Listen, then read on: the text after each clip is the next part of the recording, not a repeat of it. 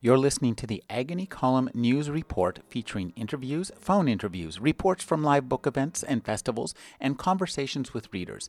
You can find additional news, interviews, book reviews, and more 5 days a week at the Agony Column website at trashotron.com/agony.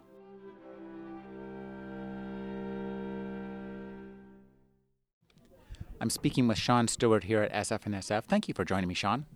Thank you. Sean, you started out as a novelist, and your novels were really rather unconventional, even though they were tagged, I think, as science fiction. I think that's because nobody could think of a better way to describe them.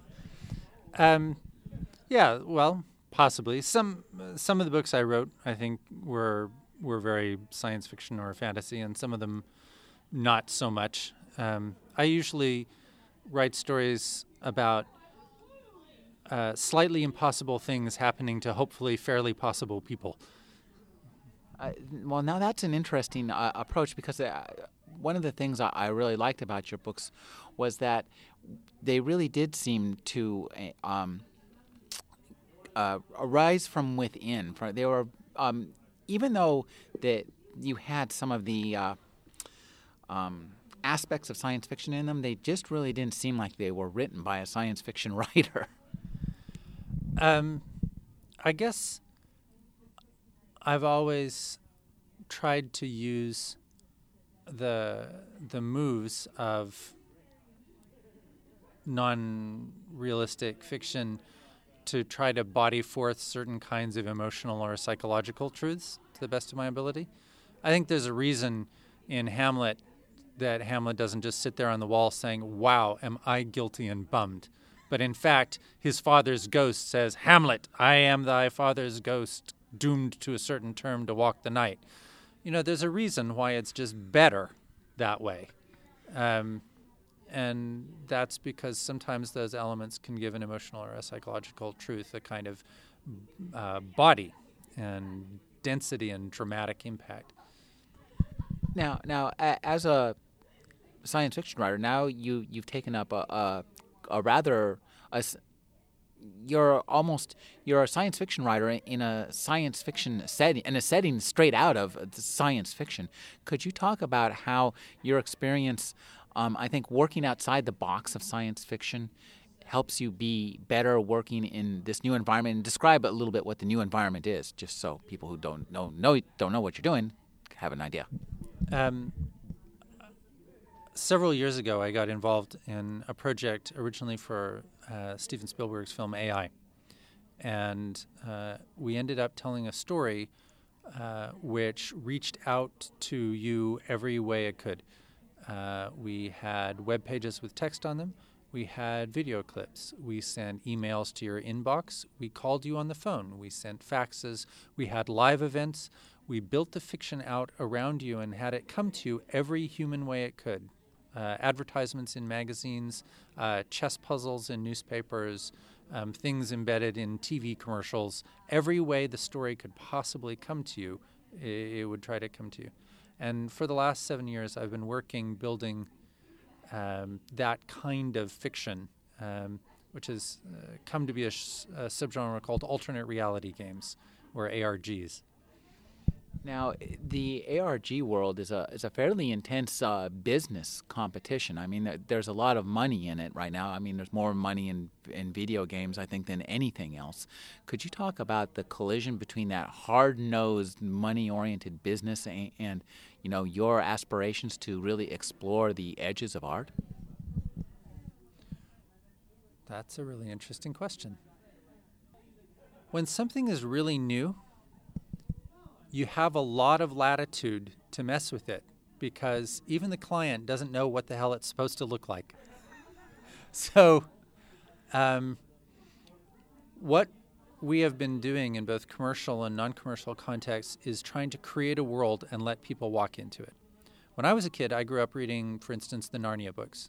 And so Lucy goes through the wardrobe into Narnia in The Lion, the Witch, and the Wardrobe, and you read all about her adventures there.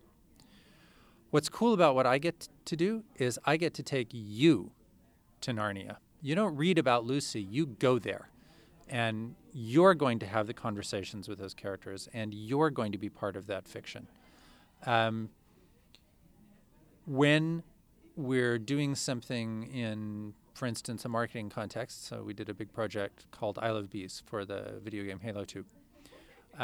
What we were doing was building the world in which Halo takes place. And we basically created a 6-hour-long Casablanca-style radio drama and surrounded it with this elaborate web-based story and let people actually walk into that world and become a part of the world. And what the clients are asking for in that context is they say, okay, make it, Halo. But inside that, we've been lucky enough to be given almost complete free reign. So there are characters, there are stories that people live and love and laugh and die.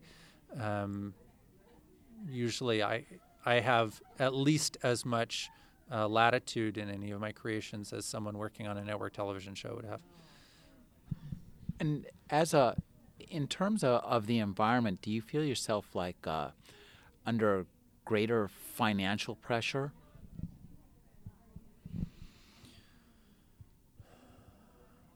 I'm not sure how you mean the question. To be brutally honest, I get a lot better paid doing this than I get paid being a novelist. So it would be very difficult for me to pay my rent past a certain point being a mid-list science fiction novelist. In that sense, I get to do more things that I like now. Can you maybe follow up on the question? Sure. I mean, do you, for example, if you innovate in some way to send a video email or an email that allows the participant to be taped, and that works out real well, do you have somebody standing over your shoulder saying, "What's the next video email, Sean? Come on, what is it?" No, not at all. No, we've had a lot of latitude. And like I say, nobody the hell knows what we're doing. So when we've been lucky enough to be able to say, we're going to do this now, and they say, that's awesome, that will be good, right? We ourselves, right now I work with a company called Fourth Wall Studios, which I founded along with a couple of other guys who've been working with me since the AI project. And we've had a lot of opportunities to try to grope our way at the edges of this new kind of storytelling. And we are constantly pushing ourselves to find out what works, what can people connect with, what makes it too confusing, what is a kind of story that is effective told in this way. I wish I could tell you that there was that kind of driving pressure, but in fact, I experienced that a lot more in a funny way when I was writing novels, because there's no money to promote novels and there's no money to be made in novels, so you don't have a lot of freedom about what you're going to do except within the confines of your story, where if you're lucky, you can do whatever the hell you like. But you don't get to shoot full motion video as part of writing your latest mid-list science fiction novel.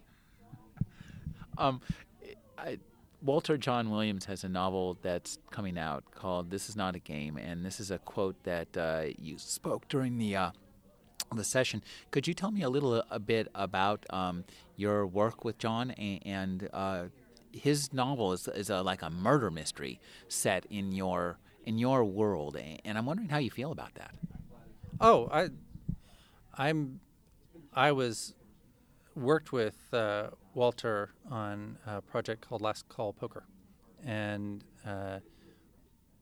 it was a delight for me to be able to work with him. He's a guy that I started writing back in the 1980s because I loved a book of his called Days of Atonement, and I also very much enjoyed a series of books he wrote under the charming title Divertimenti. There was one called House of Shards, which was a favorite of mine.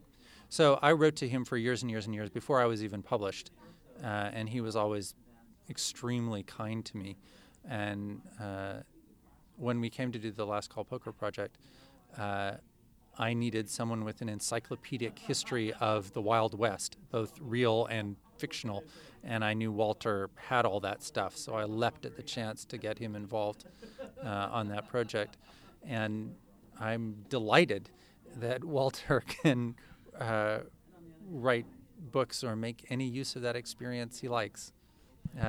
He supplied us with one of the great taglines, I feel, in the genre. In that project, there was a stone cold killer. And whenever he was about to dispatch a victim, he would pause and then look off camera a little to the side and say, "That's a funny place for a canoe." And then the victim would turn around and the fatal shot would come. So Walter has entered that, I feel, truly deathless line into the lore. So it's still a little watchword in a very small circle of people to say, that's a funny place for a canoe right before something really bad's going to happen. Could you talk about the feedback between written science fiction, and your work in the world of alternate reality games?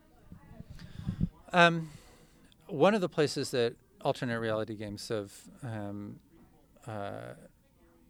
found a natural home, obviously, is in conjunction with science fictional projects, right? So the first alternate reality game was built for a science fiction movie by Steven Spielberg based on a short story by Brian Aldiss, the movie AI based on Super Toys Last All Summer Long by Brian Aldiss.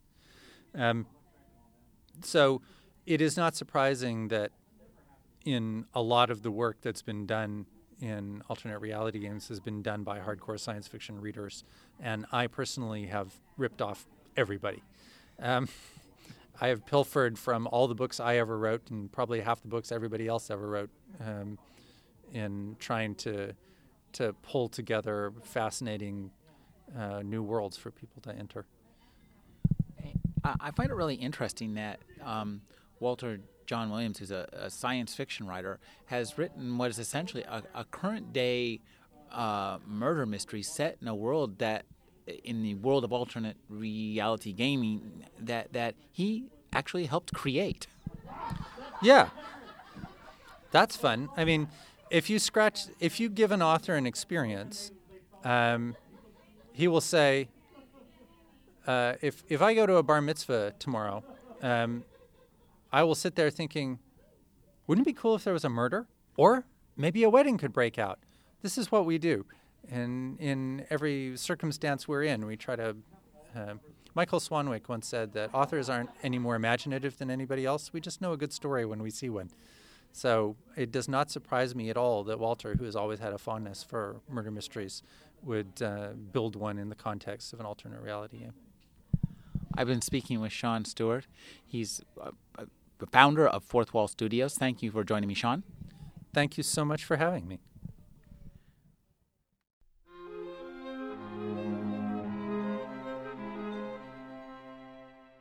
You're listening to the Agony Column News Report, featuring interviews, phone interviews, reports from live book events and festivals, and conversations with readers. You can find additional news, interviews, book reviews, and more 5 days a week at the Agony Column website at trashotron.com/agony.